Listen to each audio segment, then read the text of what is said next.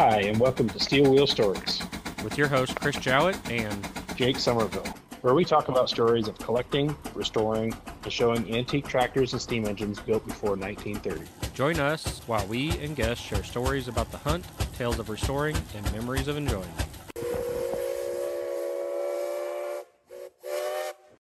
Steel Wheel Stories is proudly sponsored by Engineers and Engines magazine, a printed, full-color, bi-monthly magazine for all the steam, gas, tractor, railroad, locomotive, and farm machinery enthusiast.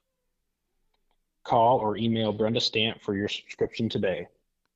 Email address brenda@engineersandengines.com or phone number 410-673-2414. Mention Steel Wheel Stories when purchasing and get your first magazine free. Hello, everyone, and welcome to official episode 10 of Steel Wheel Stories. With me is Jake Somerville, as usual. Jake, what are you doing tonight? Man, today has been a real long day, and it's been everything to do with our freaking hobby. We spent 6 or 8 hours out at the showgrounds getting ready for our show coming up here at the end of July. We were trimming up around all the buildings and all the structures around the grounds, and finishing up a couple little projects that have been going on over the last year since the last show. And this is I guess, kind of pull-out weekend, if you want to call it that. And we pull all the stuff out of the buildings, and it's just a whole bunch of work. It was good. We had a whole bunch of people there and got a lot of help and got a whole bunch of stuff done. And showgrounds is looking real good now, but it's just a lot of work. Getting right down to the wire later.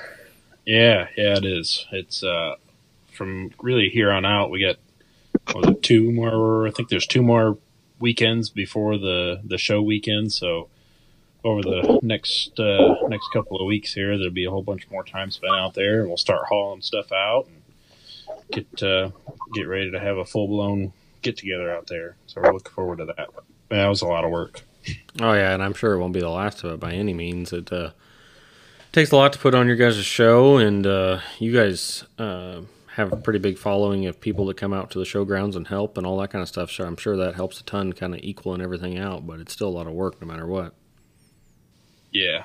We had a pretty good turnout today, too, from the membership, so that's always nice to see. A whole bunch of participation, which I know not every club gets that, and we have our moments in time too where we don't get a ton of participation, but today was a really good turnout, so that was nice.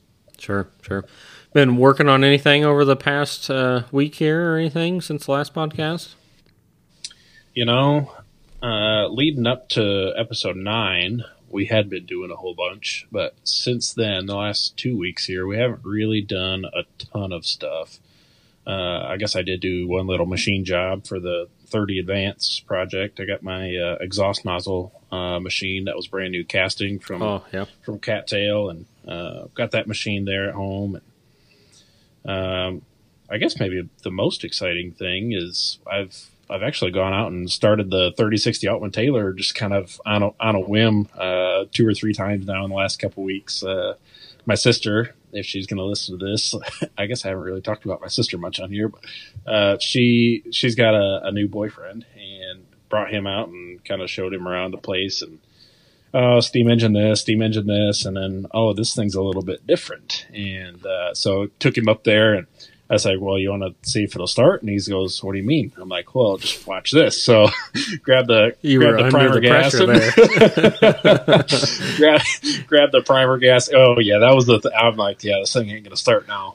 Every time I do that, every time I put a little pressure on my shelf, that's when something just completely goes wrong. And right there in front of everybody, I don't know why, but it just...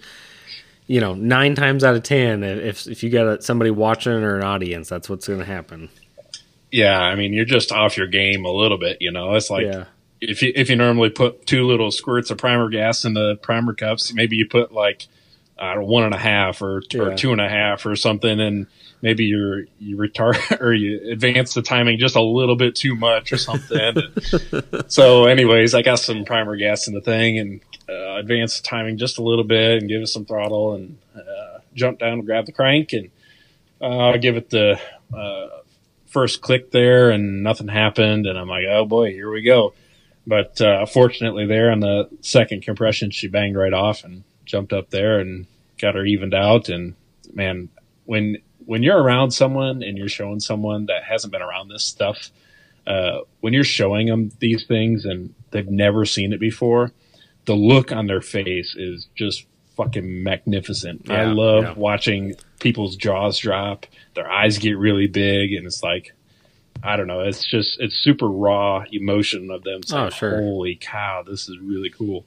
Especially if they have any kind of understanding of engines or tractors in general or whatever, then can kind of pick up, okay, well, that's the engine there, and this is how this works, and this is how that works, and compare it to what we deal with, newer stuff today or whatever.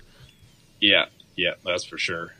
So that was kind of neat. That was just here the other night that, I don't know, we only ran it for 5 or 10 minutes or something and shut it back off. But that was fun. Yeah. Watching the expressions there. That was fun. It's kind of funny you talk about starting it there. So we had the Altman there at Lathrop a few weeks ago, and we've had that tractor for several years now. You pretty much can expect to do whatever you're going to do with the thing, and it's going to react a certain way or whatever, and so it's always kind of impressive. You get up there and you prime the thing up and you get ready to start it, and I mean I'm not going to sit here and stand on a soapbox, but like 99% of the time it starts first compression.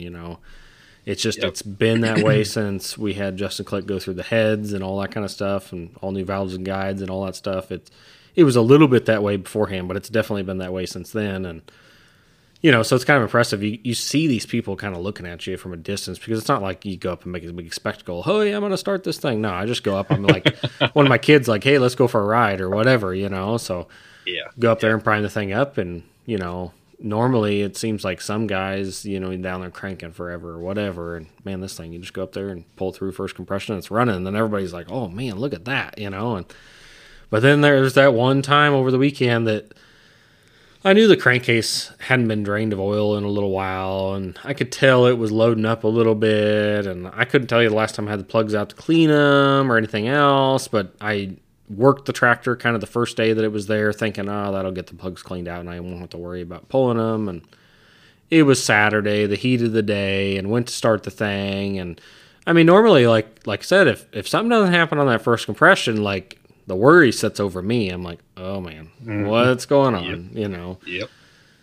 But then you're like, well, maybe it'll start on the second. Well, then it doesn't do it. And then it doesn't do it on third. And then it doesn't do it on the fourth. And then you're like, well, normally if it doesn't start after 4 compressions, you really got something going on. And there's really, I think some people kind of wear themselves out on the fact to just keep cranking on this thing. And I'm sure I won't be the only one to say that, like, if that thing don't start in the first, 4 compressions, you got something. There ain't no sense of doing it anymore. You need to go figure out what's going on, Yeah, so, I would agree. Here it was in the middle of the show, popping spark plugs out, and sure as shit, here they are all carboned up and everything else, and I just had a new set there in the toolbox and threw them in there and primed the thing up, and the thing fired right up, but it'll happen. I mean, that's just the nature of the beast there. I mean, if you're going to play with the thing and going to have fun, chances are at some point you're going to have some sort of little small issue, and you're going to figure out what it is, and you're going to keep going about your day and still have fun, You can't let it ruin your day by any means, but,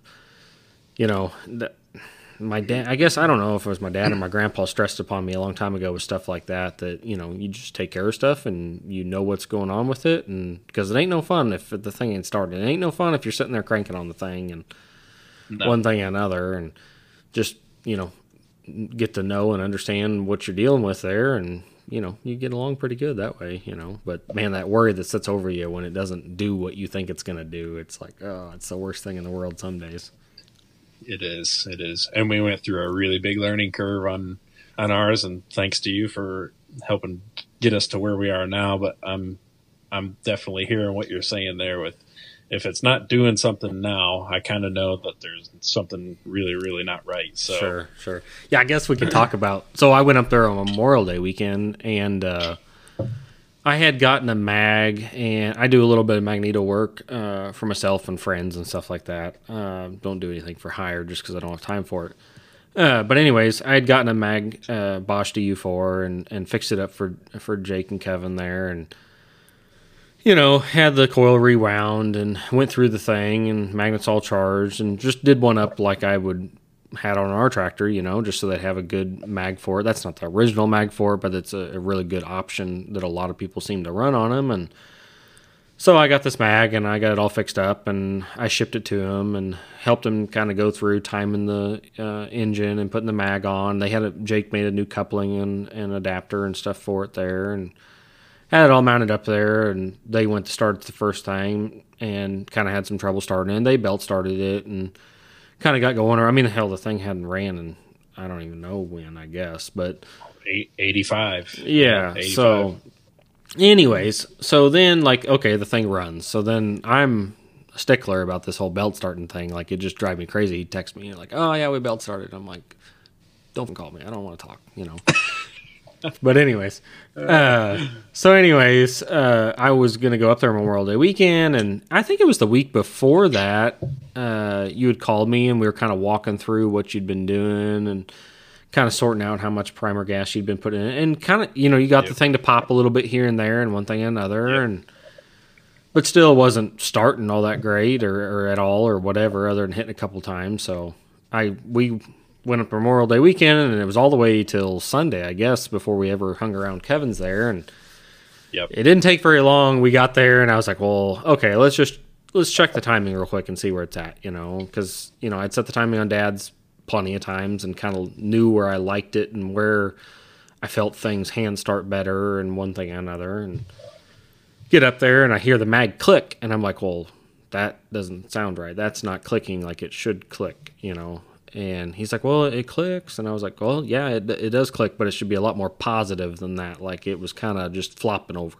I was like, something's happened there. The spring's come unwound or something. I don't know. So that was the first thing we did. We popped that thing off of there, and the front nut on the front of the impulse coupling had worked off for whatever reason. I don't know why. And anyways, rewound the thing, Loctited the front nut on it, and I don't know if it was the first couple clicks after that, and it just fired up and ran, and Jake kind of looks at me, and we pulled the thing outside from, it was sitting inside at the time, and then I don't know, the whole day it was like for me it was kind of like a proving to Jake this thing actually runs, He's like, you think it'll start again? And I was like, oh yeah, it'll start again. Well, do we need to let it cool down? I'm like, no. So we shut the thing off and, waited just a little while because we were, eating breakfast or having some coffee or whatever. And, I don't know, we started the thing 6 or 8 times that day or whatever, and normally it would either start on first or second compression, and it was a lot of fun to sit there and see the looks on your guys' faces and everything else, It was a lot of fun that day. And you've had a lot of fun with it since then too, which is great. Yeah, and it's since then we haven't really had an issue, but we talked about having an audience. So after you left, we had started another time and run it around, and then like maybe a day later or something, a friend of ours come over and he hadn't seen it run. He'd been around it there at Kevin's shop. I said, well, I need to go run it around, put it in the barn. So we'll start it up and go for a ride quick, and then we'll put it in the barn. So I don't know. This is probably like 8:30 at night or something. The sun was going down, and so I get the thing all primed up, go through the sequence and everything, and go start it. And first compression, nope. Second, nope. Third, nope. Fourth, nope. And I'm like, oh boy, here we go. And so we kind of messed around a little bit more there, and couldn't even get it to cough, So we threw in the towel for the night, and I think I called you the next day, and I was like, hey man, this didn't do nothing last night, and ended up taking the plugs out and cleaned them up, threw them in, and the rest is history. Is took right off in that first compression after that. So yeah, definitely still learning the ropes, but yeah, get an audience around and the thing will not start. That's a fact. Yeah. Well, I assume you're going to take it to the Mason show and all that, aren't you? Yeah, that's the plan. We're really actually looking forward to that and getting it to do something. We've got we did all the clutch liners and the belt pulley and for the drivetrain here this winter, so we're hoping to get out in the field and plow with it, and maybe even go throw it on the dyno for a while and get her limbered up a little bit more. Sure. Yeah, that'd be a lot of fun. It'd be neat for you guys to have something else there besides steam and all that kind of stuff, and just something different for you guys and your family and all that. Very, very different, but it'll be fun. Yeah. Well, enough hearing us jibber-jabber about our good times, I guess. Tonight we have another guest with us.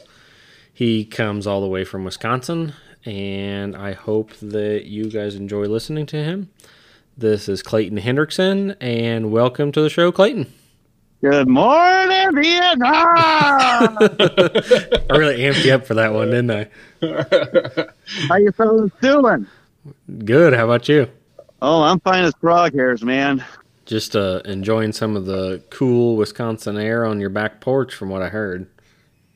Yeah, I got steam coming from the dry ground, but a nice cool night. Yeah. Hell yeah. Please tell me you've got an ice cold PBR in your hand. Even better, I got coffee and scotch mixed in. Oh yeah, that's all right too. Just in time to go to second shift work, right? Well, yeah, within reason. I mean, PBR works too, but I just got back from a wedding this weekend, and I tell you what, Pabst hangovers are the absolute worst. Yeah. They're heavy. Well, you wouldn't know, Jake, because you got that Busch Latte. Chris would know, though. Well, I've mixed in my fair share of Peebers with you Wisconsinites. Well, maybe one or two doesn't really count, my man. You got to spend the whole night with them. I was thinking... if you're picking up a fat chick from the bar, you got to spend the whole night with her. I was thinking Touché. the other day, I was sitting there thinking, I was like, man, I'm trying to remember back, like, when was the first time that I ever met Clayton in person, And at first I was thinking that it was at Wasion, and then now that I was sitting here just getting ready to talk about it, I was like, oh no, it was at Forest City that one year. That's when finally met you guys in person and all that kind of stuff, outside of Facebook or whatever, which has been several years ago now. But I distinctly remember at Wasion, you're always pretty good about greeting with a cold PBR as soon as you seen you, and I was like, I'll never forget that. I could still see the look on your face. It was dark and pulling in and PBR in my hand. That's all there was to it. Oh, hell yeah. A fellow PBR drinker never slips my mind. Always thoughtful. Well, you can't drink alone. Oh, no. So, being around this Mason bunch, they're a bunch of killjoys. They all got that bush. Comes with the territory. I remember when everyone in Michigan, Wasion would drink Pabst, every one of them. Yeah, it must have been a couple of moons ago. You may not have been drinking age at that point, but yeah. Things change with times, That's all there is to it, I guess. But some people don't change. That's all there is to it, too. Nothing wrong with either. So, Clayton, tell us, and the listeners a little bit about yourself, where you're from, how you're involved in the hobby, and all that stuff for the listeners that don't maybe personally know you. Well, I per se was practically bred and born into the hobby itself. Steam's been in my blood since, I'm going to guess, around 1910 or 1911. I have a lot of ancestry history with steam power equipment.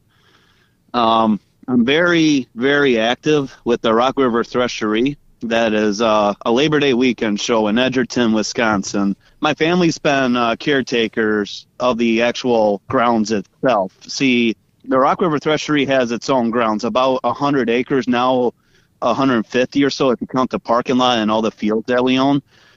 So it was about 1995 that my parents took it over, mainly my dad, Charlie Hendrickson. And so I've been coming to the show and helping him out like all my life. Mm-hmm. And it wasn't until I believe it was 2016 that he decided to come out of the caretaking position because an opportunity came out for his childhood home. And so I put my name in the hat, and it was voted upon on the board of directors on who would be the new caretaker, and I won. And so I'm going on my 7th year as a caretaker of the park, and Let alone that, I've been involved with the STEAM program in a part at the Rock River Threshery since, I was able to walk. I've made it to every show. Yeah, whether it was on the steam train or our half-scale case or just riding around on all the other full-size engines, it's always been a part of me. Sure. Tell us a little bit about the show. When is the show? Labor Day weekend. So this year it's September 1st through the 4th. Okay. Starts that Friday and then ends on that Monday, Labor Day, among many other shows, Sure. Yes, people make their Labor Day choices there and figure out where they want to go. And lots of times it seems like some people don't really veer from their Labor Day plans. They always go to that show during Labor Day. And luckily for me enough that I have attended a few shows during Labor Day. I haven't attended Rock River yet, but it's definitely on the list. And I think it probably is going to happen next year, honestly. I'm really looking forward to it because, man, you guys just look like you have a ton of stuff that goes on up there. We grow each year, that is for sure. It seems like every year we have a new edition of some sort. I will say this, it does seem like our show is pretty underrated compared to like other shows. Like, they've heard of us, and they always mean to come out, but once they get here, they realize what we actually have going on, and it's quite spectacular. I haven't heard of one person saying this whole trip was a disappointment. Yeah, it's really, really well-rounded. They've got a little bit of everything for everybody. I mean, all the way down to there's some Army stuff back behind the one shed there, and a really big part of it, which isn't really steam related for the most part. Sometimes you guys make it that way, but the Rock and Dirt show, they've got a whole other section of the showgrounds, which is all rock and dirt stuff, and it's all antique dirt moving equipment. They've got drag lines, they've got belly scrapers, they've got graders, they've got old dozers and all sorts of stuff. And I tell you what, there's more action back there than there is up in the steam area. Them guys are just moving dirt all day long. And they don't stop. No. It's a really cool aspect to that show. Is that something that's always been partake there, or is that something that came in the past few years, or just something that's always been part of the show? I couldn't tell you the exact year that it started. It was in probably the 2004 or 5, something like that. We always had construction equipment exhibited there, but never really a spot to actually play at,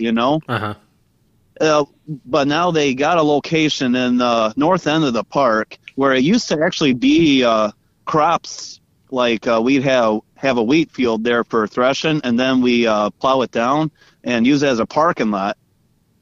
But then the opportunity came to lease out the field across from the park and use that as a parking lot and expand that area as its own construction equipment exhibit. Mm-hmm.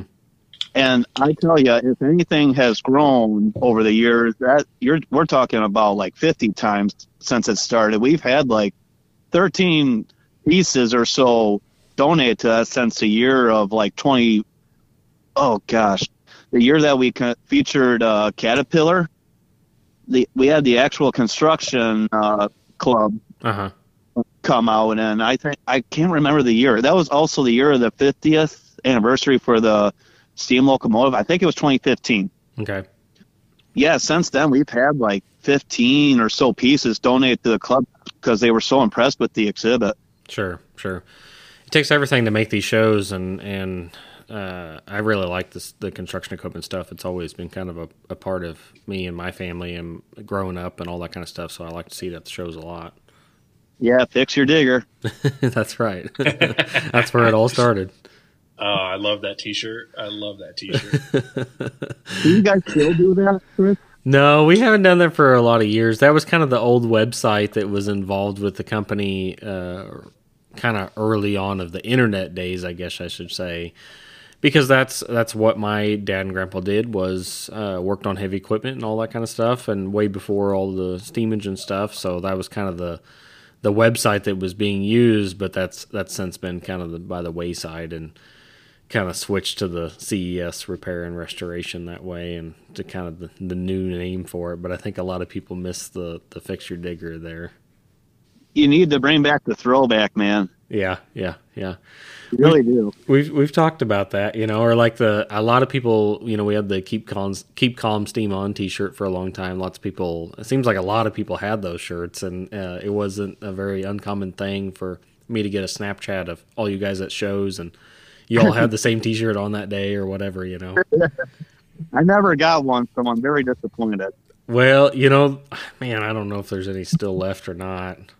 I used to have some in my dresser drawer forever that I just, they were tucked away, and stuff like that. But that may be another shirt we have to bring back. But yeah, Jake, as you were saying, with the construction exhibit, not really steam related, well, it is now. Yeah, it is now. Yeah. Yeah, and I'm sure you can tell me why. Yeah, that's a awesome restoration on that piece. I actually haven't been back to your show since it's been there, though. Although I did see it over in Mike's shop the year before when it was almost done. And Clayton, you're going to have to fill everybody in because I don't remember what kind or size or any of that kind of stuff. But now all of a sudden you're going to catch Chris's attention with it. Yeah, I was just pushing you to the spotlight because you haven't been to our show in actually that long. I know. I knew I was going to get called out on that too. Well, I know for a long time, the guy that owns that was posting stuff all over Facebook, and man, that kept me hooked for a long time looking at that stuff. I mean, he did a ton of work there. It was ground up. And I tell you what, if you were to see the shop that he did in, he was building a ship in the bottle. Mm-hmm.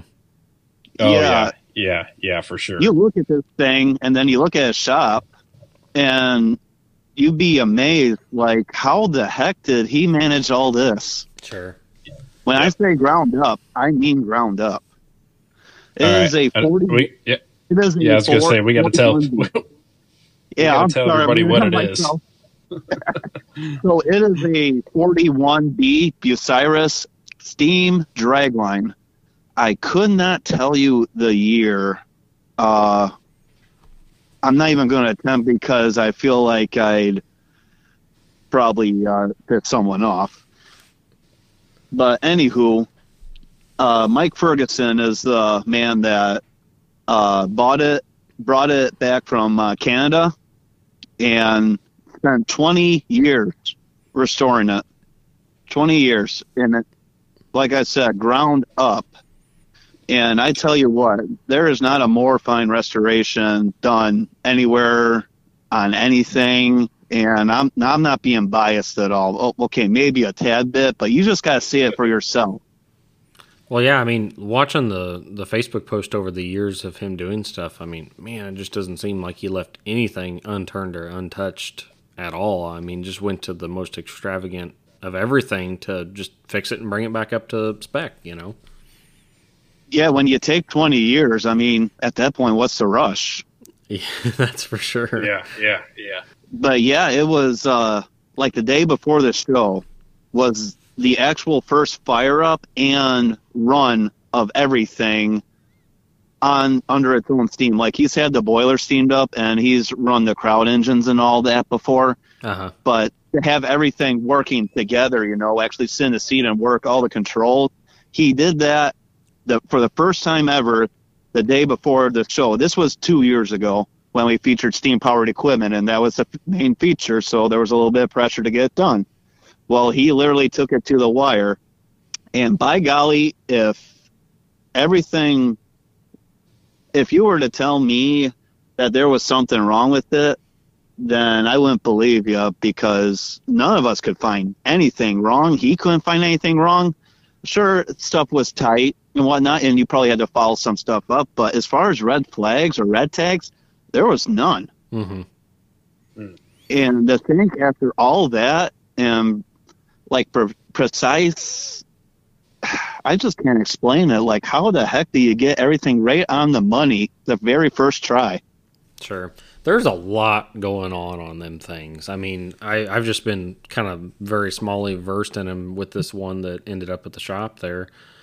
And, I mean, there's 3 steam engines on the dang thing, I mean, and not to mention between that and the boiler and all the piping and the way the steam lines get to the 3 different engines and all that stuff. I mean, there is a ton going on there. Lots of integral moving parts. And it didn't take him but another day, and he's already working it like it was done back in the day on the job site. Mm-hmm. Like, Mike is a guy that is very familiar with anything construction related. That's what he does for a living. And so it all came natural, just going from diesel or electric back to steam, and he got it all figured out, and it's running like it should. Sure. That's even more amazing. Like, there was absolutely zero wrong with it. Yeah. And he did not stop the entire show.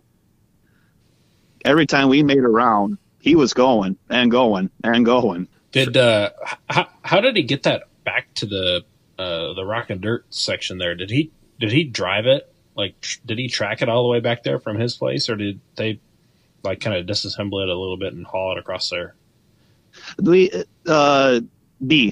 disassembled it a little bit and got it trucked over. It was able to run. It was able to run. He would just have an air compressor next to it on wheels, but he didn't want. I see. He didn't want to cradle all the buildings and whatnot. It's not exactly a straight shot. Yeah. Yep. Is it back there still, or did he take it back across over to his place? No, we got a permanent building that was built specifically for that, and it's currently in there. Miraculously, it's actually able to fit in there. Wow. Yeah. That's cool. They're quite the behemoths. Yeah, you're telling me. I've never been in a hotter cab before. Yeah. They probably weren't that bad to run in the wintertime. It's the summertime. It was probably pretty miserable. Right. I don't know how they did it. So tell us a little bit, while we're talking about the construction equipment stuff, tell us a little bit more about the other steam-powered kind of construction equipment stuff that's there. As far as steam-powered construction equipment, it was that same year we had the Northern Illinois Steam Power Club's steam shovel there as part of the feature. Mm-hmm. But that was just a one-time deal. Other than that, there ain't much steam power that goes over there unless an engine from the engine row goes over to pull the roll grader. Sure. Yeah, I always make sure to make a trip over there. I mean, it's like a power eater for plowing. Yeah. Oh yeah, it's a lot of fun. Yeah, grading's a lot of fun. And back there on that dirt, you put that blade back there. That's kind of softer dirt, and it's turned over 15,000 times during the weekend. But you can put that blade way down, and you're pushing a lot of dirt instead of just skimming the top like we do down to your place. You can really get the dirt pile pushed up in front of that. It's a lot of fun. But to answer your guys' question, I mean, yeah, we got way more than just construction. Yeah, that's a pretty big exhibit at our show. But shoot, we got the steam pile driver. Mm-hmm. Yep. And that's quite impressive. I guess I have to ask because I've just seen all the videos. But I mean, you guys drive logs in for piling, basically, right? Exactly like you said, yep. Yeah, and you guys just stay there. I mean, so you guys move the pile driver and just leave the log in the ground and go to a new place each time, right? Yeah, if you were to ever come here, you'd literally be standing around pre-pounded logs for like 40-some years. Sure. Like stacked on top of each other. So them things are like down to the Earth's crust. Yeah. Through the core. Through the core. Yeah. I mean, it just keeps on going. One day there's going to be a volcano there, and we're going to know why, is what you're saying. Yeah, pretty much. Or oil. Yeah, or oil. There you go. I'm sure there's Chinamen that build houses on those log foundations underneath. So tell us a little bit more about that thing. Well, I'll tell you as much as I can. I believe it's okay. So at your guy at Mason, it's pretty much the same engine and same boiler as the steam crane, but just a tad smaller. Yep. Wasn't the one at Mason made for driving pilings originally too? Yeah, it had two attachments. It had the crane, and then it had a pile driver attachment also. Yeah. And man, when we got that thing donated, and I'm stealing story for us half a second. When we got that thing donated to us, that got the pile driver attachment. They left it there and it scrapped it. Oh, really? Like it was, it was with it. But yeah, there was that was with it. But and to think about it now, man, I don't know if that would. I don't know where that would have gone or how we would have made that a part of the show because it's such a big part of the sawmill operation now. But anyways, it would have been cool to keep that. But yeah, man, it got scrapped. Yeah. Well, and something, and I don't want to steal Clayton's glory here talking about Rock River, but didn't at one time you told me that they used to drive that thing through the parade every year? Yeah, they did. That'd be awesome. Yeah, they used to really track it through. Yeah, they used to like several years in a row, and then they broke one of the chains or something to do with the drive on the thing. They broke it, so they've parked it, and they'll still move it like back and forth a little bit there on the pad, but they don't do the parade route anymore. Yeah, I actually used to sit like at the show. It'd go down to the sawmill there and load logs all weekend, and then it actually used to sit up by that one tall water tower up by the green barn there. So they would track it back and forth there, before the show and after the show every year, and then drive it through the parade. Yeah, that would have been pretty cool to see. Yeah, I think there's some video somewhere. It's really slow. I think there's video of it somewhere. It's not on YouTube. I think somebody's got like a home video of it somewhere that I've seen. I've drawn a blank. I know I've seen videos of it. I would have been around, but I wouldn't have remembered any of it. But hasn't happened. How long in a ago while. was that donated to the club, Jakers? Man, probably in the 80s. Maybe somewhere in the 80s, Clayton. I don't actually remember the date of that. Isn't it on the board? There's pictures. Oh, it might be on the board. Yeah, the I've never once read the board. I've never read it either. That's terrible. That's terrible. I've never actually read it too. I can't say much. I haven't read the board for the pile driver in many years either. Probably, I probably couldn't read at the time that I did decide to. And no, it was not 5 years ago. Yeah. So, so then also I assume you guys, I know that you have steam engines there on the show and prairie tractors and all that kind of stuff. So all that's pretty integral into the show, sawmill and thrashing and all that kind of stuff. Yep. So where did obviously you grew up around there with your dad taking care of the place and one thing and another, but where did the steam bug really bite you at, Clayton, or when did you really kind of take off with it? So like I said, I was born and bred into it. I wouldn't say I was forced into it, but just automatically I grew a liking to like Thomas the Tank Engine or the little engine that could. Yeah, simple stuff like that. Oh, yeah. And I wouldn't say I was breastfed into it, but it was definitely implied because that was definitely my dad's love when he was a kid. Like, it was all trains. Uh-huh. It wasn't steam engines. It was trains. Sure. If I may, I'll just go back to like 1911. That all right? Sure. Yeah, have at it. Yeah, so Bill Baxter, he was my great-great-great-grandfather. And he came from a very rich farming background. And that was in Rochelle, Illinois. And he pretty much took care of all the helped out all the farmers in the area and whatnot. I mean, that was a very big wheat area back in the day, Rochelle, DeKalb area. And my great-great-grandfather married into that family. Charlie Hendrickson was his name. And he grew, I guess I have permission from the family, he grew up dirt poor, but was a very, very hard worker and kind of, used his Hendrickson charm a little bit to marry, what's her name? But anywho, she was a Baxter, and he was kind of willing to help out with the Baxter family farm. So they bought a 1911 20 horsepower Altman Taylor along with a war wagon and a separator for, I believe, $3,000 brand new. And so they had their own threshing ring.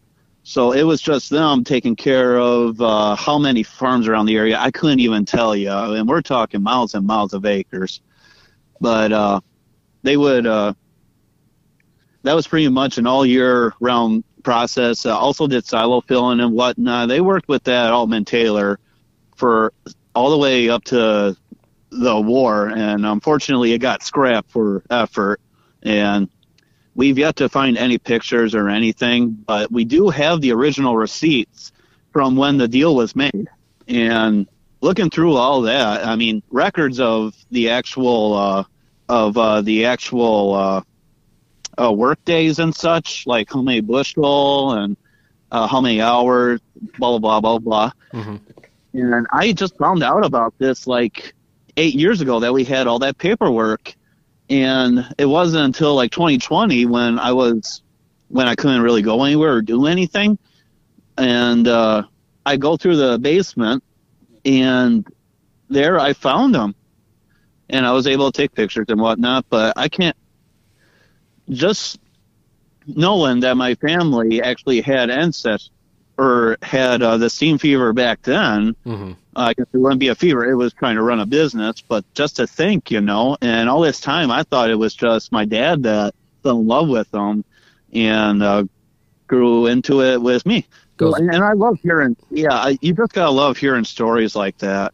Yeah, like I think you, that really brings it in full circle that way when it's in your family like that, which isn't the case for us. I mean, we just, got into the hobby in the 70s, my grandpa did. But there's just kind of that select few people that actually have it that far back in their lineage. That's pretty cool. Yeah, I mean, Jakers, you guys had a threshing ring, correct? We didn't necessarily own it, but my grandpa run around on the local threshing ring that thrashed our farm. So he ran around gathering water and pitching bundles and stuff, but it wasn't necessarily ours. But yeah. I was kind of surprised to hear Altman Taylor there, that when you learned that in 2020 that you haven't bought one since then or anything like that. Well, they're all spoken for, I mean, it was it was last year's show at Mason, and I got to run the sawmill on Scott Somerville's 20 Altman Taylor that came from Renda's. Mm-hmm. And that was probably the second time in my life that I've actually run an Altman Taylor, but it was the first time I ever ran one on the belt. And not to get wishy-washy here or anything, but I definitely felt the connection there. Like, I can see why they would have chosen Altman Taylor. This is such a nice engine. That they are. I can attest to that. I like advanced engines, and that's how I'll take those to my graves. But my second choice on a steam engine, if I could choose anything, would be an Altman Taylor. They are a nice running engine. Yes, they certainly are, and they look nice, too. Yeah, they're proportioned really well. I really like the big crank disc on them. Now, I don't know, 1911, you have any idea if that would have been like the earlier style with the straight horizontal lugs? I don't know about the lug part of it. That might have been about the time where they transitioned, though, from that small crank disc to the big crank disc. And I don't know either what year they changed from the steel tin stack with the bell up on top to the cast iron stack. I don't know what year they transitioned that either. Yeah, I definitely love Altman Taylors and would love to own one day myself, just for the feel of bringing one back into the family. Who knows? Who knows? You never know. You never know. Never know. But anyway, to continue my story, the family farm did keep going and kept going and kept going. It turned to, in like the mid to late 30s, my great-grandfather, his choice of farm tractors was cases. And we had an L case in the family that we actually still have today. I think it was an LA case of some sort. Yeah, it was a while since I've heard that. But with those farmed for quite a few many years after that, and up to probably 1953 or not 53. Yeah, I really don't know. It was just after the war, I think. Like, that's when the economy hit, and I think we just had to call it quits. Sure. But we still kept the L case. We still got it in my dad's shop, and we're going to get it running one of these days. I mean, that's the only farm tractor we actually own. So I'm like, okay, it's family, so I'll make an exception. You got to keep it around like that. Yeah. It still has its work clothes. It's got the drawbar worn down to the brim, so you know it works the farm. Sure. And our family still has a farm. It just turned into a crop dusting outfit, still by our family.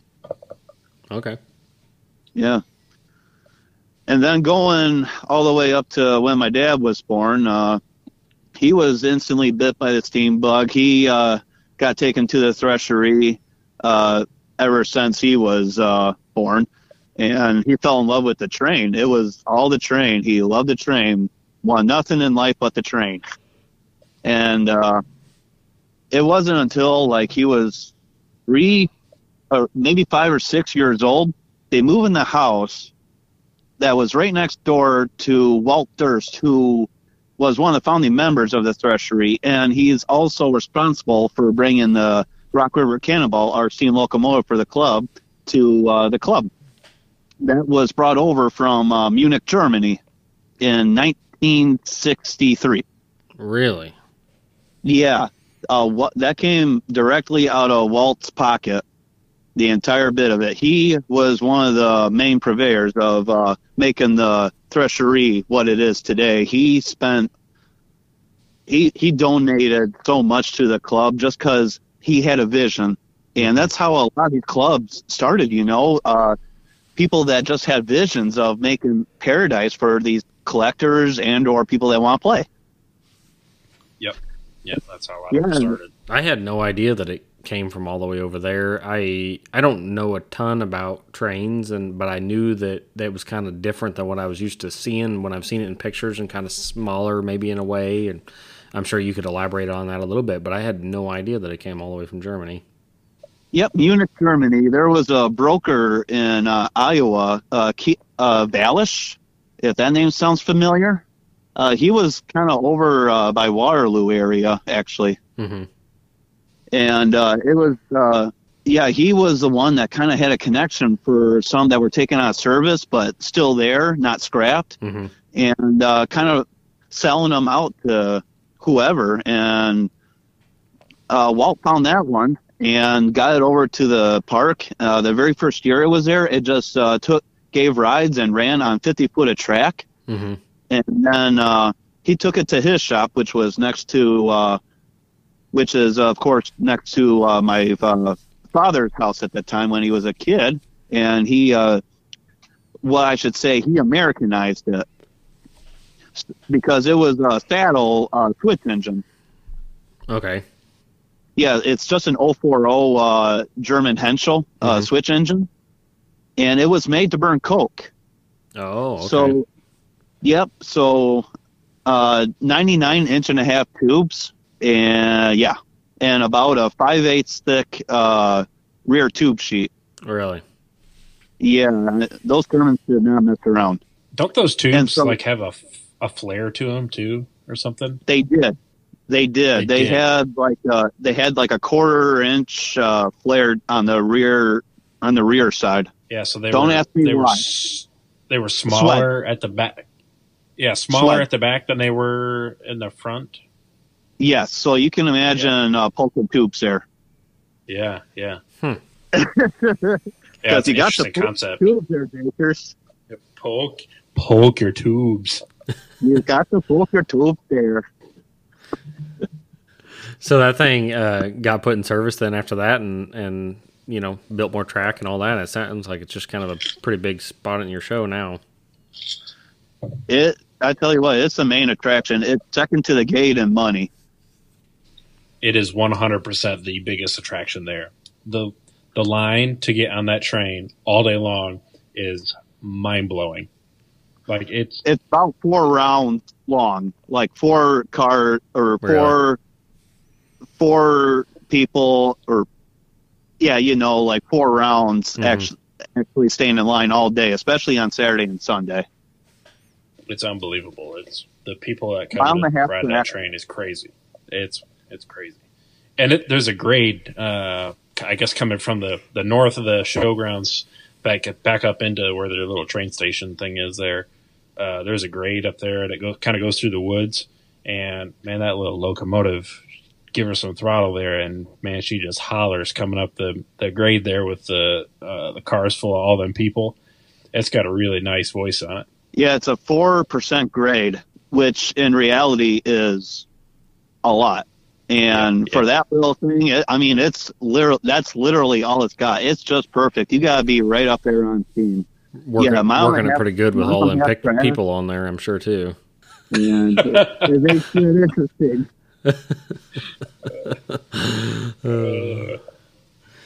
So, what kind of, I assume your dad just kind of, stuck around the train then after that? Was he involved in the show right after that, or involved with the working on the train then, or how did that go from there? Yeah, again, back to the story. He thought, okay, backing up a little bit, Walt also built our half-scale case. Okay. Yeah, so he had that running one day when my dad was real little, and he heard that whistle. He went right out of his room, got right outside, and my grandma, his mom, introduced him. And she was the bookkeeper for his foundry. Walt Durst was a foundry man, and that was his shop.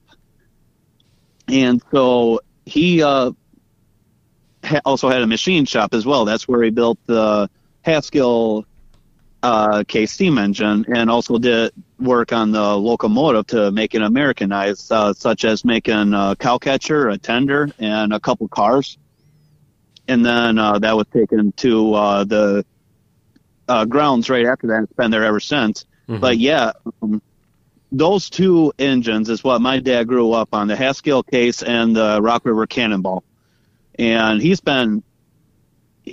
has been involved with both of those ever since then. I mean, we're talking, he was like 6, 7 years old, and he did not stop one time. Yeah, throughout the years, my dad, he was as much a part of the club as really anyone. And I may be biased, but he grew up with all the originals of the show, the men who actually built the club what it is today, like Marv Helgeson, Dwayne Richards, Francis Reiner. I mean, the list goes on. There are so many charter members that are given a lot of credit for making the show what it is today. And Dad was right there with all of them at a young age. And when they all got old, he heard the stories. He got all the backstories, whatnot. You guys really need to get him on this show one time. Sure. Yeah. Absolutely. Yeah. I mean, as far as history in Wisconsin or the park, whatever, I mean, everywhere in Wisconsin, engines, all that, he's heard it all. Yeah. Most knowledgeable man we know.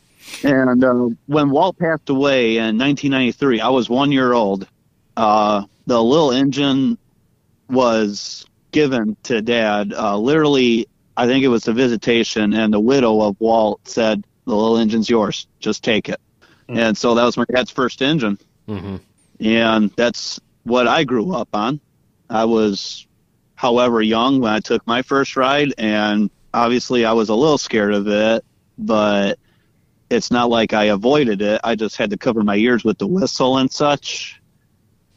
Well, yeah, I mean, not all kids are born and bred into being like bulletproof to that stuff. Oh, sure. And so I grew up running that little half scale, and it wasn't until 2001 at our show, and we were featuring Case. We actually had Case Heritage out here for the feature, mm-hmm. and that was by far our biggest attendance ever. 4 perfect days of weather, and we had maybe like 15, 16K steam engines, whatnot, as our feature. Or the feature. One of our biggest turnouts ever. And Rory Esch of Franksville, Wisconsin, he had his 80 case there. That was the very first big engine that full-size engine that I ever ran. And ever since then, I was hooked. Because I spent all these years on a half scale. Sure. And never got a taste. And it was easy. It was actually easy because that little engine is geared so high, it's very jumpy. And so you learn on that, you can drive anything. Yeah, really, everything's amplified on a half scale. I feel like everything between firing and running it and all that kind of stuff. It's not like you. I think a lot of people think it might be easier, but that's not really the case at all. I was kind of the same way growing up. We had our models out a lot. I was probably, I don't know, 13, 14 years old before we ever got our big engines out again. They'd been sitting in the shed, and that was kind of my first comment about it too. Is like, man, these big engines are kind of easier to, run around and do stuff with, easier to fire for dang sure, and I don't know. I kind of put it a little bit to blame of why we haven't had our half size out as much, in the past 10, 15 years because of that a little bit. Yeah. What do you got for models, Chris? We've got two half size Reeves and then a freelance engine that my dad had built, and that little freelance, Hassan St. Clair he would sell you the castings and whatnot. He called it a 2 fists. It's smaller than a half size, but a lot bigger than a third size. It's a nice little just single cylinder engine with a Marsh valve gear that my dad had built in the early 80s, and man, I ran that thing around a bunch when I was a kid. And then we got big engines out and started taking them to shows again, and it's all kind of downhill since then. I could probably count on both my hands how many times I've had them out since I was probably 13 or 14 years old, honestly. Gotcha. Did you have any of those at the Antique Acres show? Yeah, we had our half-scale 16-horse Reeves there.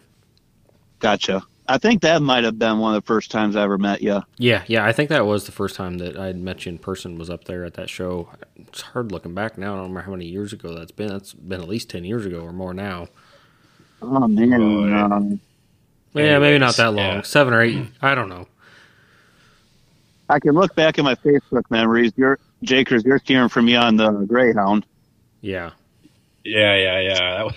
I remember that.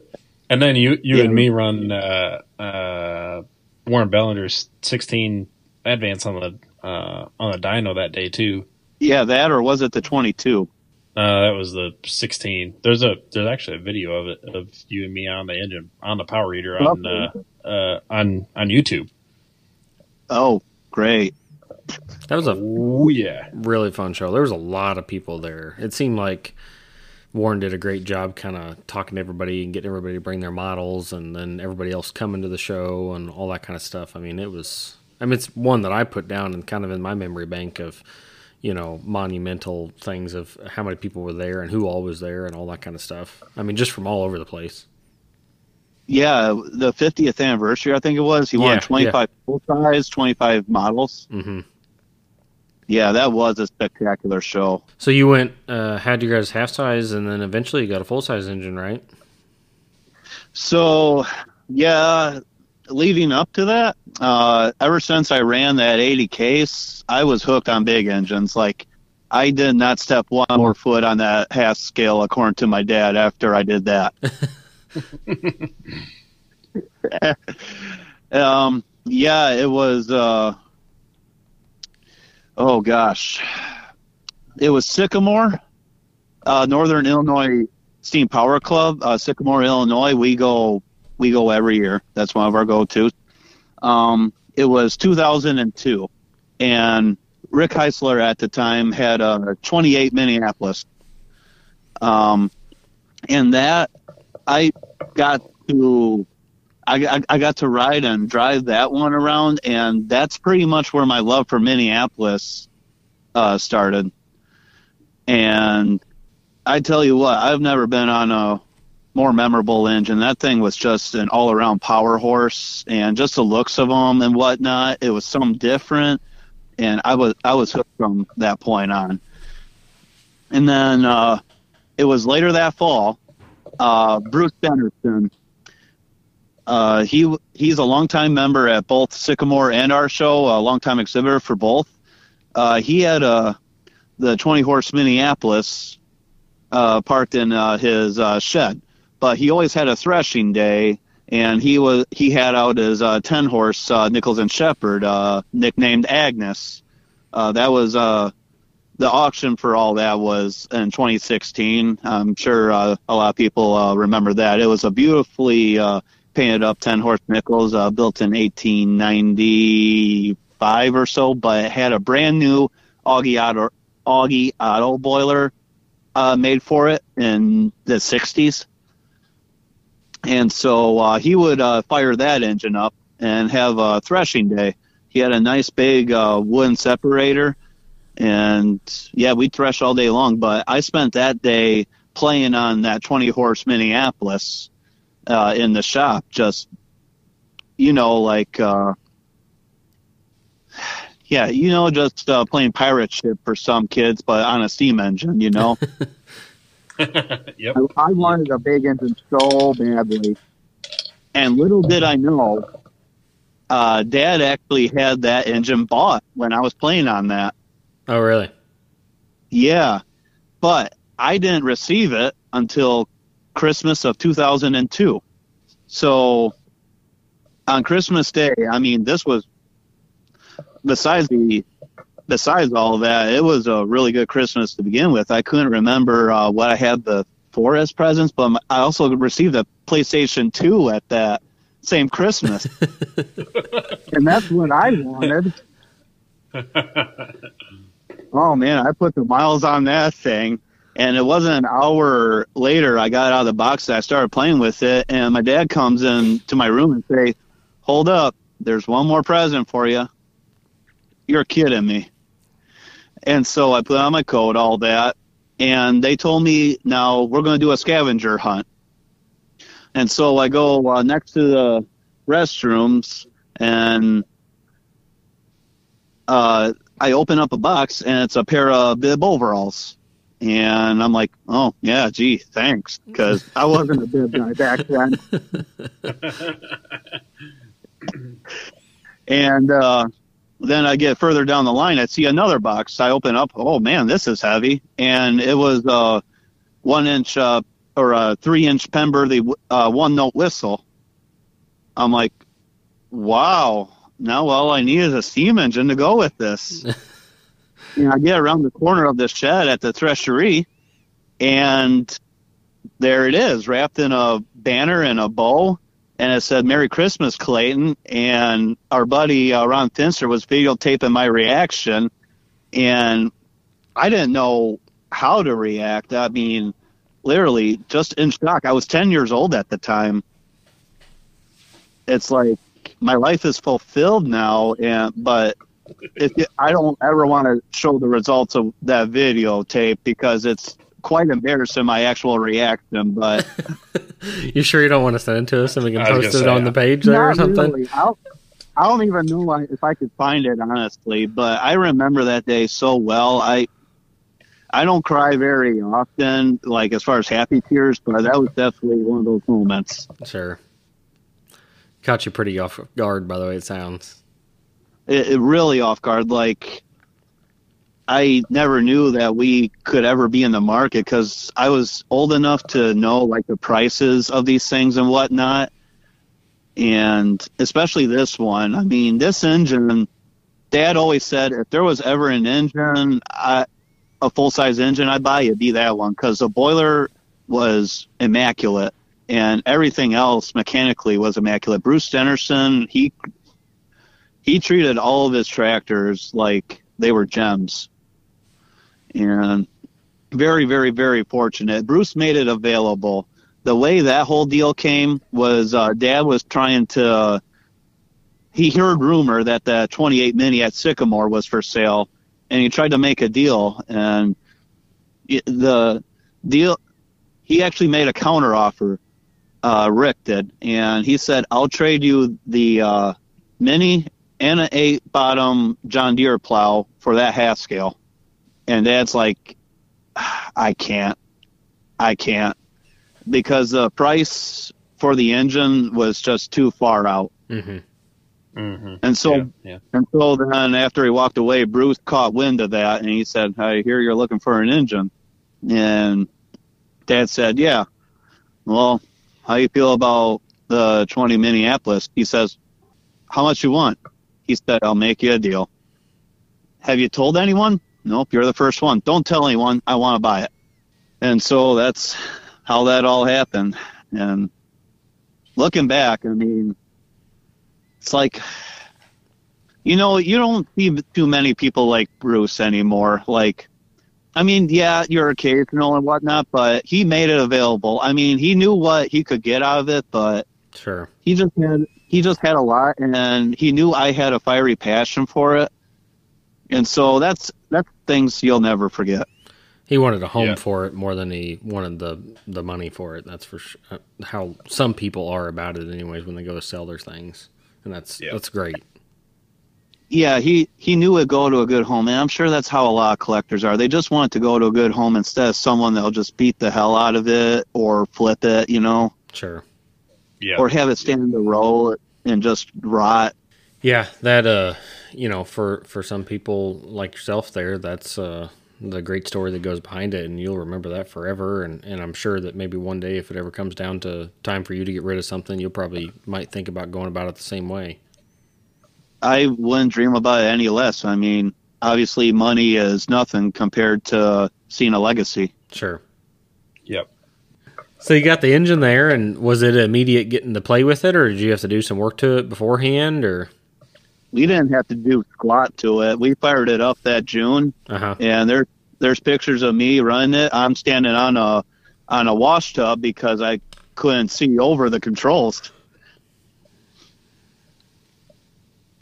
Yeah, you would have been pretty short back then. I was okay, but we all know Minneapolis is the actual view you can see is kind of limited, especially with that head tank. Sure. Oh, yeah. And, yeah, I must have made like maybe 50 rounds that first day. I was having the time of my life. Kind of like Dylan with his 6th case. Like, you can't believe this has happened. Kind of have to sit back and pinch yourself there for a minute. Yeah, absolutely. No, that's good stuff. It was interesting to hear about your lineage there and how it all started and all that.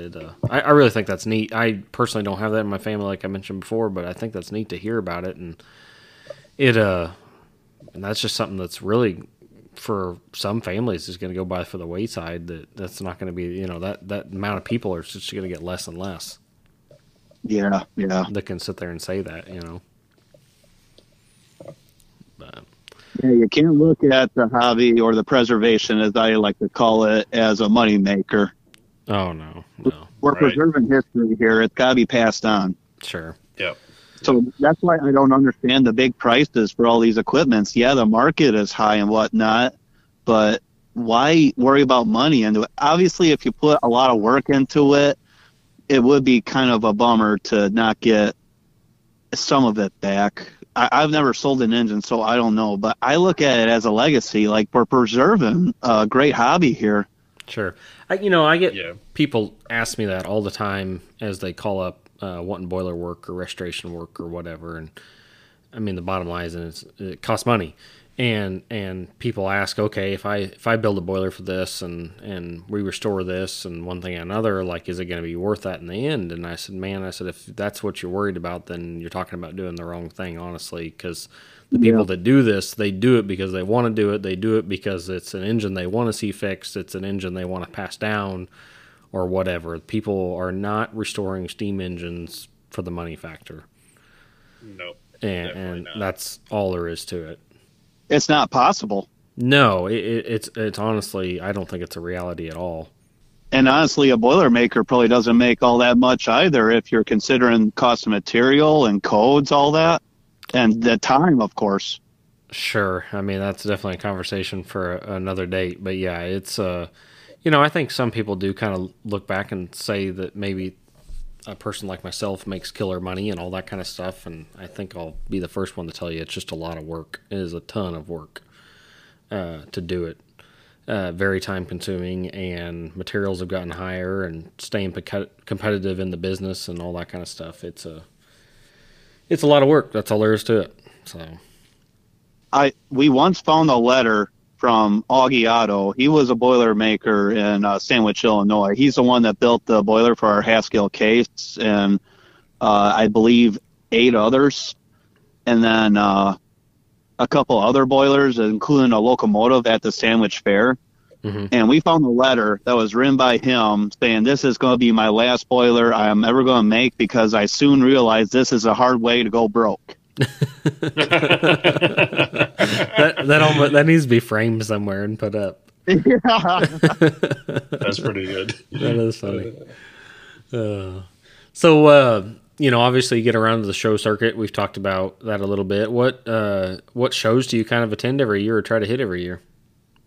Well, I try to hit, obviously, as many as I can. I have quite the repertoire for traveling long distances for different shows, and I'm always looking. Next year will be easier because I'm getting another week's vacation and then some from work.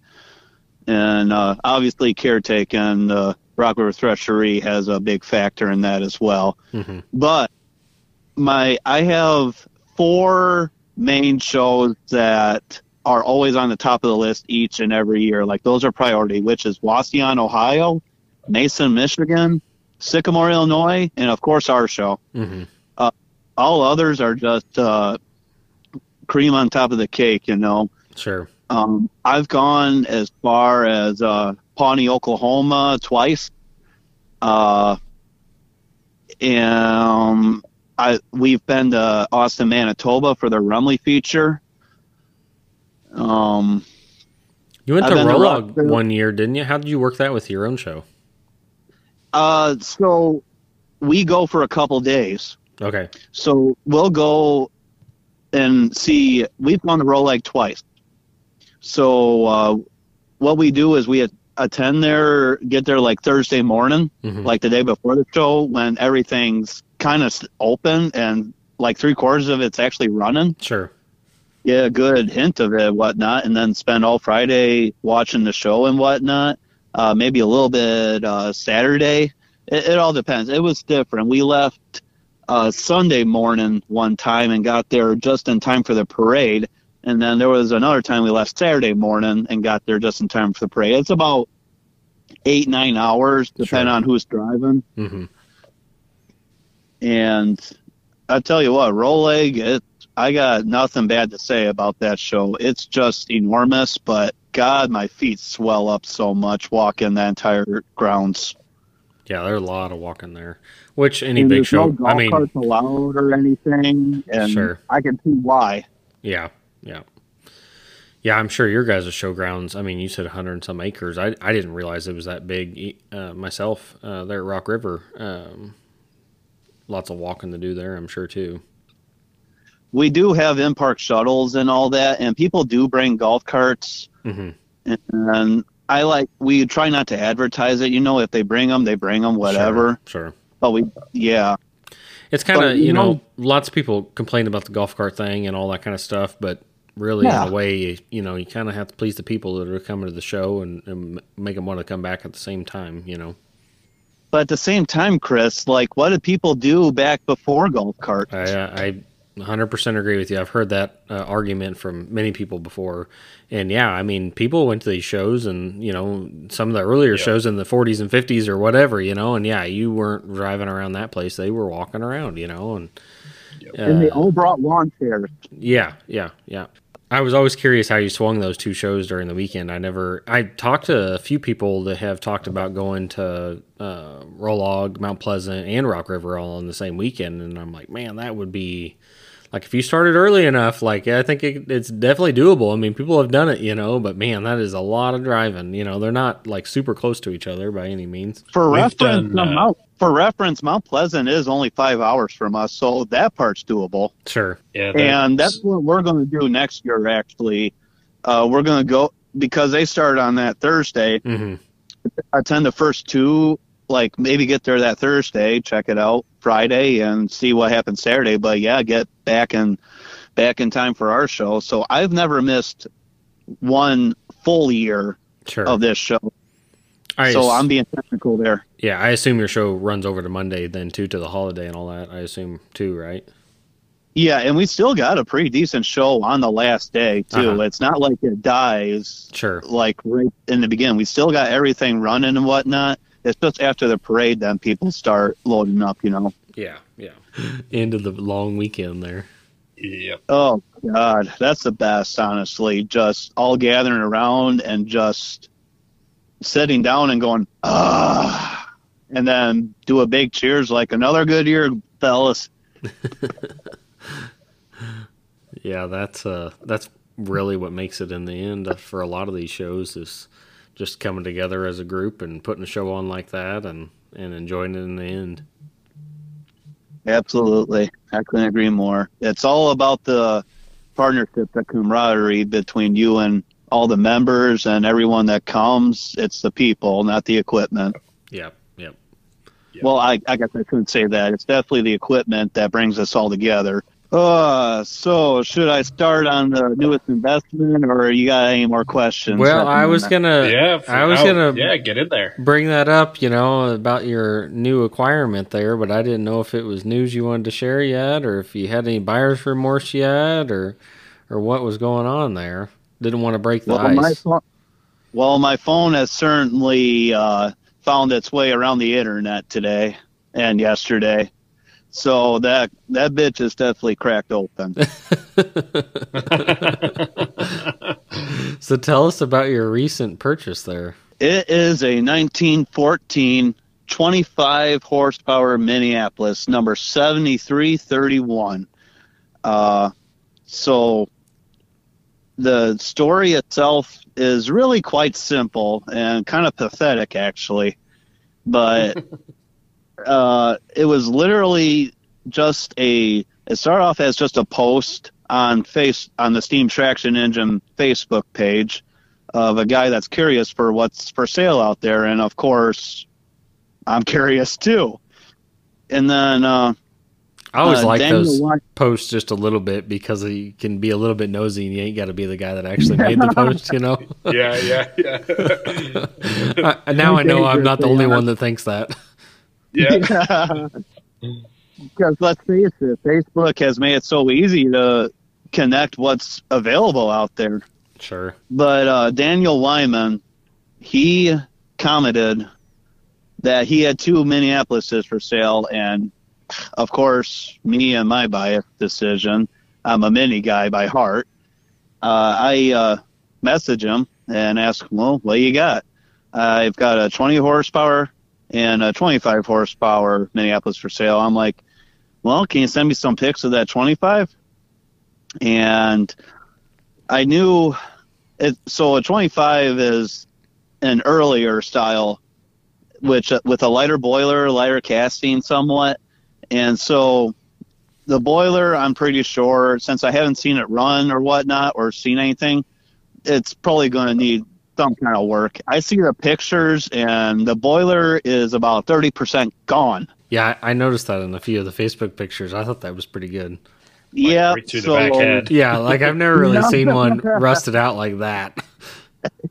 Yeah, I send the pics to my dad, tell him what Daniel was asking for it, and he's, of all people, to say this, he said, "That's not bad." Like, are you serious? We're talking about a disintegrated boiler here, and you're telling me not bad? I think we could all sit here and say that sometimes we look at our dads for, the little bit of acceptance or their opinion on things or whatever. And I know my dad has thrown me for a curveball just like that a few times. He's like, yeah. I'm thinking one thing and he's like, no, I think that's good. Yeah, let's do that. Like, what? I didn't know this was going to go this way. So I got looking at at least the gearing and the lugs and all that, mm-hmm. and the pallet of parts, okay, from what I can tell, everything is there. Mm-hmm. It's just a rotted out boiler. Sure. And for the price he was asking for and just the uniqueness of it. I mean, if it was another 65 case or something very common, I would have been like, I'll wait for a better one to come by. But there aren't many 25s per se. I mean, they're out there, but not too many, especially around this area. Yeah. I do favor that early style engine a little bit more than the later style engine with the, small crank disc and being all enclosed, and, the way the steam gauge is there at the back by the sight glass and kind of those earlier features. I've always kind of leaned that way a little bit. I think they're a neat engine. And the little intricate designs that they put in their castings. Sure. Yeah, like around the governor basin stuff. They got those those plates and such. It's real, and the Roman numerals on top of the cylinder plates. Sure. Yep. Yeah, we've talked about the pattern makers of the day in the past on a few episodes, and it's like, a part came across that guy's desk that he needed to make this pattern, and he just was bored that day or something or other, But man, Mini really took off with a few of those things, making things fancy and everything else, It seemed like the earlier the engines, the more intricate. I mean, like center crank cases, how they had that whole web design for the gear guards and such. Yeah. It's beautiful. Yeah, lots of accents. They just slimmed down as the years went by, and they just made them look like a workhorse. Like, what the heck, you guys? Kind of like dollar bills of early American history. Like, they used to be bold and beautiful. Now they're just blah. So have you got that hauled home yet, or still got to get it back home? So we got permission to keep it there because we're in the midst of just one of the busiest summers ever here at the park, and with shows coming up. So we got a guy that'll haul it for us the weekend after Labor Day. And it actually worked out pretty good. The hauler was actually going to be going out to Le Sueur that weekend for a truck show. So he was going to be bringing a semi anyway. Sure. And Le Sueur's right there by Wyman's. I can't think of the name of the town at the moment. But, he said he'll load the engine, haul it to the truck show, and be the only one with a steam engine on it probably. Any prize money needs to go towards the project there or something. You need to make a deal. Well, I'd like to think some of that prize money could go towards the hauling, being how outrageously priced everything is. I'll be that lucky. Sure. He did say he'd cut a deal because he knows how crazy it is and all that. But you know what? It's got to get here some way or another. Sure. Yeah. Yeah, I guess something we haven't talked about either, if it's all right to talk about, is your Baker engine there. Yeah, absolutely. I mean, it was a buddy of mine and I, Jaden Ligman. He is the son of the president of the Rock River Threshery. Okay. Who is Todd Ligman. Longtime friends. Him and my dad go way, way, way back, and they practically took over taking care of the park, as far as politics and actual labor out here. And they pretty much... They do a great job, and they still do, and always have, always will. They got a great love for the club. Todd's oldest son, Jaden Ligman. I heard like a couple months previous that this guy Daryl Garber, who bought it from the Pat Malarkey collection of Oregon, Wisconsin, he had a dozen engines, and this Baker was one of them. Jakers was able to purchase an engine at the Reeves. Back when Jake was a Reeves man. Yeah, I was going to say, here we are again talking about my Reeves. But yeah, Pat Malarkey passed away. I believe it was 2010, same year I graduated. And he had a dozen engines when he passed away. And three of them were here at the park, and they were all and all three of those were operational, and so they let the club members have first crack at them. And of course, I was fresh out of high school, didn't have a job or anything. I didn't have pockets then, and the widow and club member, Henry Gilbertson, was selling off the collection. And so Daryl Garber, he's a member of our Cannonball train crew. He struck interest. I mean, he was never a collector or anything, but was very intrigued on maybe picking one up and getting it going and maybe get the steam bug. But unfortunately, nothing came about it after like 10 years or such. And so he decided to sell it. Well, I caught wind of it, and I'm like, I have UT'd this engine for another guy that was maybe interested, and I was expecting it to be like completely rotted out junk because Malarkey engines didn't really have that good of a reputation. I mean, there were some good ones, but most of them that have been at that property, they were just outside for many, many years. This one specifically was outside for about 60 years. Mm-hmm. It maybe ran one time in that entire span. And when I was UTing it, I was shocked. Like, Dad, this thing actually ain't too bad. Because, of course, I take my dad everywhere when it's steam engine related. Oh, yeah. And I'm like, okay. But, of course, that was a couple of years previous. I didn't think much of it like a Baker. Nah, whatever. Wasion kind of ruined that for me, hearing them bark all the time. Not bark, thumping. They don't bark, they thump. What the hell ever. But then the conversation came up again, and he never sold it. And he told me the price of what he wanted to sell it for, and I'm like, okay, so, and we all know boiler is more than half of the investment. Like, as long as that's good, then you can work on everything else. Sure. And then it was around the campfire, it was brought back up, and Jaden happened to be sitting right there, and he says, oh, really? And he caught me the next day, like, talking to me about it, and he sounded interested in it too. And, you know, I wasn't going to let it go, and I wasn't going to deny him, a younger kid, of getting into the hobby. So I'm like, well, what do you think? You want to go half-seas on it? And he's like, I'd love to, man. So we made the deal. And so this boiler, yes, although that was immaculate, the rest of the engine was very, very, very, very well worn.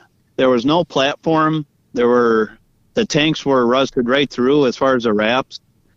And the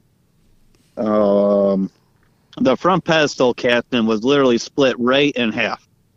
So moving it was going to be a challenge. Mm-hmm. But we had the right guys with us when we went to load it and take it off and pull it into the shop and whatnot. We were able to get into Mike Ferguson's shop. He's the guy that that restored the drag line. So he was very, very, very kind and courteous to allow us to just park the engine inside the shop there. And of course, I have my dad to thank for pulling the strings there, because I don't think he was a big fan of it. I still don't think he's a big fan of it. Gosh, I mean, I'm having a time of my life tearing that thing apart and rebuilding. I had to make a all new platform, which is nothing short of what I do for a living anyway. And we're doing new piping as well. And Mike Ferguson helped, or shoot, he pretty much made a brand new front pedestal casting, and it's glorious. It's absolutely glorious. So one thing after another, and it's at kind of a standstill at the moment just because of how busy we both are. But probably after showtime, then nothing's stopping us from firing it before wintertime probably hits. You know, we got new tank wraps put in, and got fittings, all that for the injectors and whatnot. So nothing's keeping us right now. I mean, who needs a platform when you can just fire it up, you know? Worry about the little details later. Yeah, I mean, the process never ends. It all depends on how far you want to go. Sure. Yeah. Unfortunately, it won't make the show this year, but I kind of knew that from like April or so. If we don't get going on this right now, then it ain't going to happen. And sure as hell. But, you know, you can't rush perfection. Sure. Yeah, it's a neat engine. Elaborate a little bit. 2390 light duty, which is kind of neat, I think. You know, you see a lot of heavy duties, it seems like, but you don't see a ton of the light duties. Yeah, it's just like yours, Uniflow as well, Mm-hmm. but it's one size bigger. And if you ask me, I've never seen one. Oh, really? Yeah, a 23 light duty contractor and Uniflow. I've never seen one. I've seen a few 21s such as yours, but Mm-hmm. never 23. Yeah, I don't, there's, I don't know, less than a handful of Baker engines in Missouri. I mean, most of the Baker engines I've seen have been back Ohio, Michigan way and stuff like that. I haven't seen a ton of them in person, really. Yep, I never once had the desire to pay attention to all the intricate details of a Baker until I owned one. Mm-hmm. Funny how that works.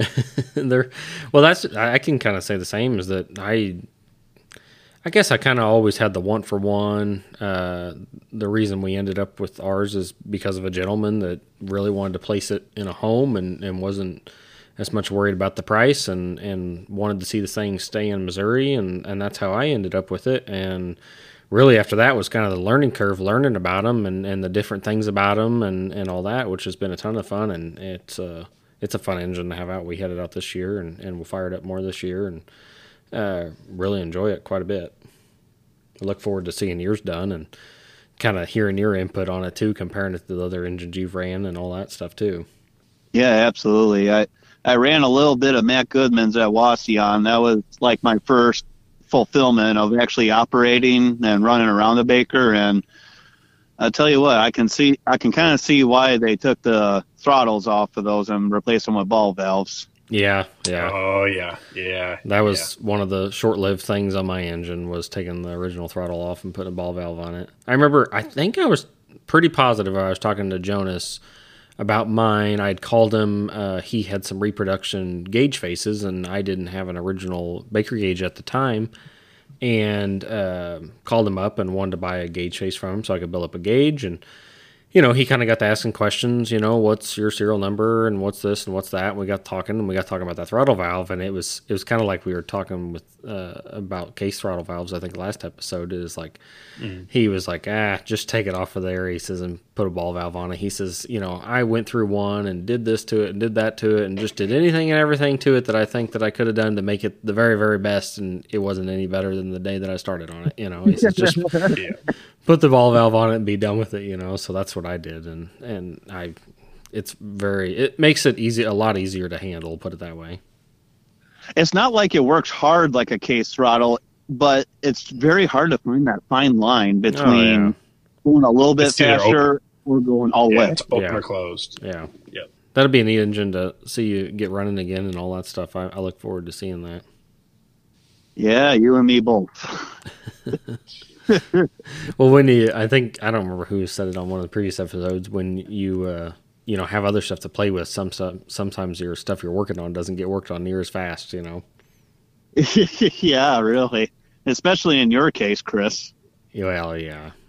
Got lots of other. It's been, well, we I think since the last episode we pulled out the Case Road Roller, which is my dad owns part in, and it's been really neat. I think I said on one of the episodes, that we'd bought that thing 3 or 4 years ago, and Dad and I have kind of put dates with that since then. He bought that in 2017, and I believe that it's set for 3 years before we started working on it. It kind of got put in the lineup at the time that we had of the workload, and I think in January of 2020 or something like that is when that engine got tore apart. And now 3 years later, it's very, very, very close to getting its first fire. I'm waiting on some grates from Cattail that hopefully will come this week. And then we'll have the thing fired up. Dad actually had the thing running on air yesterday. He told me about. He had the thing running on air and worked the power steering back and forth. We moved it around the shop there the other day, and moving that power steering with a wrench externally there wasn't much fun. I'm not looking forward to that. But I really hope by the end of this month that we'll have I hope by the end of this month we have 2 or 3 or 4 fires in the thing by that time. So it'll be a lot of fun to have that out. And but like I said, yeah, when there's other stuff to be working on, sometimes your own stuff and customer stuff's getting in the way. And I got some personal projects I'd really like to get finished up over the next winter time here. Well, I may be going to you for another project, so I may be faith to your victim. There's nothing wrong with that. I look forward to it. Is that power steering the same as the 110 case? As far as I know, yes. I don't know that I've actually checked casting numbers, but I'm pretty sure, yes. I talked to Kenny Griffiths about that quite a bit because we needed to put new lining on the power steering and trying to find the availability of kind of what the original lining was, and the thickness was kind of a pain. They're in a cone shape also, so this lining has to go around kind of a cone, and trying to find a lining that was flexible enough to do so, and ended up finding some lining. And then Kenny was telling me about how they found lining, and it's thicker than the original, so you have to machine the cones down to accept the new thickness and whatnot, But as far as I know, yes, they are the same as the 110. And run off the crank just like the 110 and all that kind of stuff. They did have an earlier style, which I think 110s did too, though, had an earlier style and a late style power steering. But yeah, it was neat to hear that he ran that back and forth in the shop there and ran the power steering back and forth, and he said it was all really quiet. And I was worried that I kind of get annoyed by certain rattles and whatnot, and geared pumps I'm not a fan of because of that reason, and this has got a geared pump on it also, and so we had poured new mains in the thing and new Babbitt for the pump and whatnot, the gears, and was kind of concerned about if the stuff was going to be quiet or what the power steering was going to sound like and all that kind of stuff. So it was nice to hear from him that he reassured me that everything was pretty quiet and all that stuff. So I'm really looking forward to getting the thing out. I'm getting ready to build a shop up at my house to kind of work on my own hobby stuff up there, and I'm really looking forward to getting the gravel spread out around the building there and getting some asphalt millings hauled in there and taking that road roller up there and kind of flattening everything out and making a nice driveway there to my building with the thing. Look forward to kind of having fun with it doing that. Putting it to work. Yeah, something like that. Driving around, From what I remember, those engines don't really have as much a range as far as RPM, right? Because it's such a small flywheel. Yeah, so they do have a smaller flywheel. So yeah, you do have to turn the thing a lot faster to run a sawmill or a thrashing machine or whatever. Dad and I, there was always kind of everybody says that the front wheels were flywheels. Well, that's not the case at all. Yeah, that's a conspiracy. I asked you about it too. Yeah, you had asked me about it too, and several people had asked me about it, and that's not the case at all. The front wheels are much larger than a flywheel. I don't remember. I'm sitting here thinking that they're like 44 inches instead of 40-inch flywheel, and then the flywheel on the thing is 36 or 8 or something. Yeah. Yeah.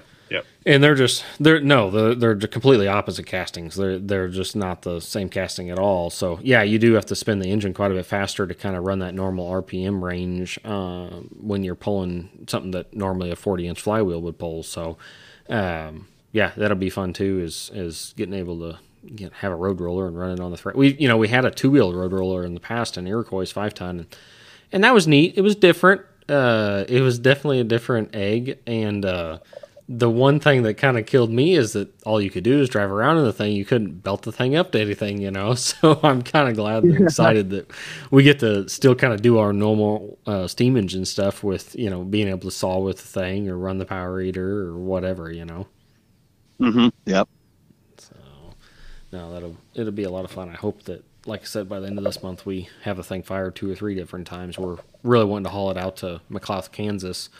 I believe it's like the first weekend in August. They have a tractor pull out there that kind of, it funds a lot of money for the actual steam show, and we're hoping to take it out there and pack the track down for the tractor pull track with the thing as kind of an expedition, and then have it at their show and all that kind of stuff in September as well. Yeah, just don't take it to Clarksville, otherwise you'll have the same soapbox as Jakers there. Oh yeah. We don't want to cause any more problems for Marv. Hey, I'm making a new pulley right now, so I'm gonna solve my own problems. All right. You might as well just cast your name right into it, pal. Yep, this is Jake's, nobody else's. Anyways, well, Clayton, we appreciate the visit, and this has been great as usual. As my wife will say, I say this same thing to everybody. We really appreciate you having me on, and we had a great time. But it's the truth.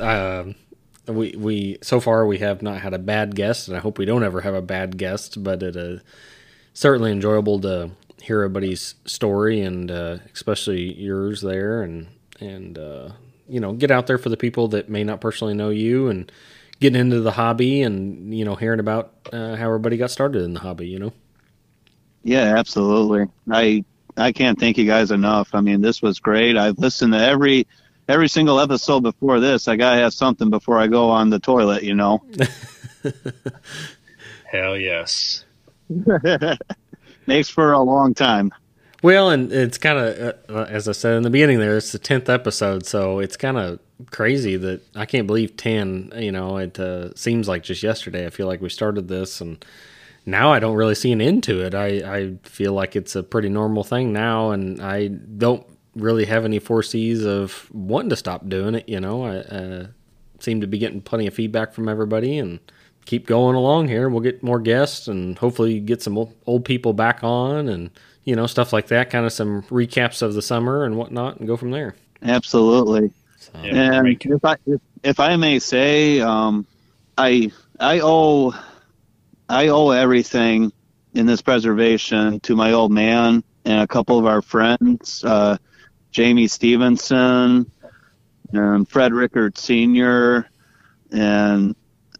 But yeah, I could just start off with my old man, like my best friend, my best pal. Like anytime there's anything steam related, he's right there or I'm right there, and we do this stuff together. And I tell you what, there's no greater connection, and other people see it like that. It's just fantastic how you and your son are into this old stuff together. His coworkers at work, he brags about it all the time, and yeah, that's just the greatest thing I could ever be thankful for. Like, I couldn't imagine doing this without him. And if there's anything else I could say to any of the listeners, like, bring your kids into it, bring your family into it, bring younger kids into it, because it'll mean more to them than you actually think. Oh yeah. Like I couldn't imagine any other kind of life. I mean, Jamie Stevenson was responsible for bringing us to Wasion and Mason. And of course, Mason 2002 is when you and I, Jakers, met on that one dead Nichols and Shepherd that was for sale. And we were just playing on it, kind of like I was on Mini, like almost playing pirate ship, but with a Nichols and Shepherd. And that was 21 years ago. And it's turned into a lifelong friendship. And here we are right now.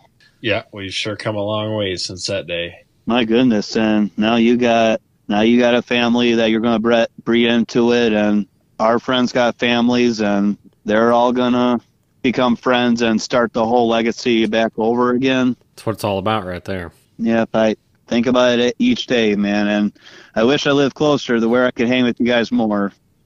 But it's a crazy preservation we do that brings us all together for sure. Yeah, you got that right.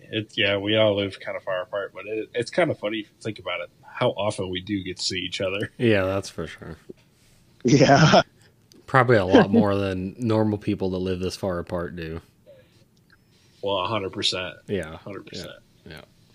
I mean, Dad and I drove to Carver, Minnesota on Friday to look at that Minneapolis there and back in one day, and I can't tell you how many. That was like driving to Wasion and back for me. That had to have been well over 700 miles, and I wouldn't have wanted to do it with anyone else. But at the same time, we both thought we were crazy, but we just chatted the entire time. I don't think we both looked at our phones one time. We just kept talking and talking. Like, that's half of it right there. Oh, yeah. Yep. I'm just thankful I wasn't riding with you, because I had to stop for bathroom breaks on occasion. Yeah. Oh, man. Wrong guy for that. You'll just feel bad about it. Oh, man. Jakers, pull the hell over right now. Yeah. Oh, fuck. Oh, man. Well, Clayton, we appreciate it. And, I guess the only thing I can say about this is till the next PBR, bud. We'll go from there. Sounds like a plan, my man. All right. We'll talk to you later. This is Clayton Hendrickson signing off, my friends. Thank you, everybody. See you next time.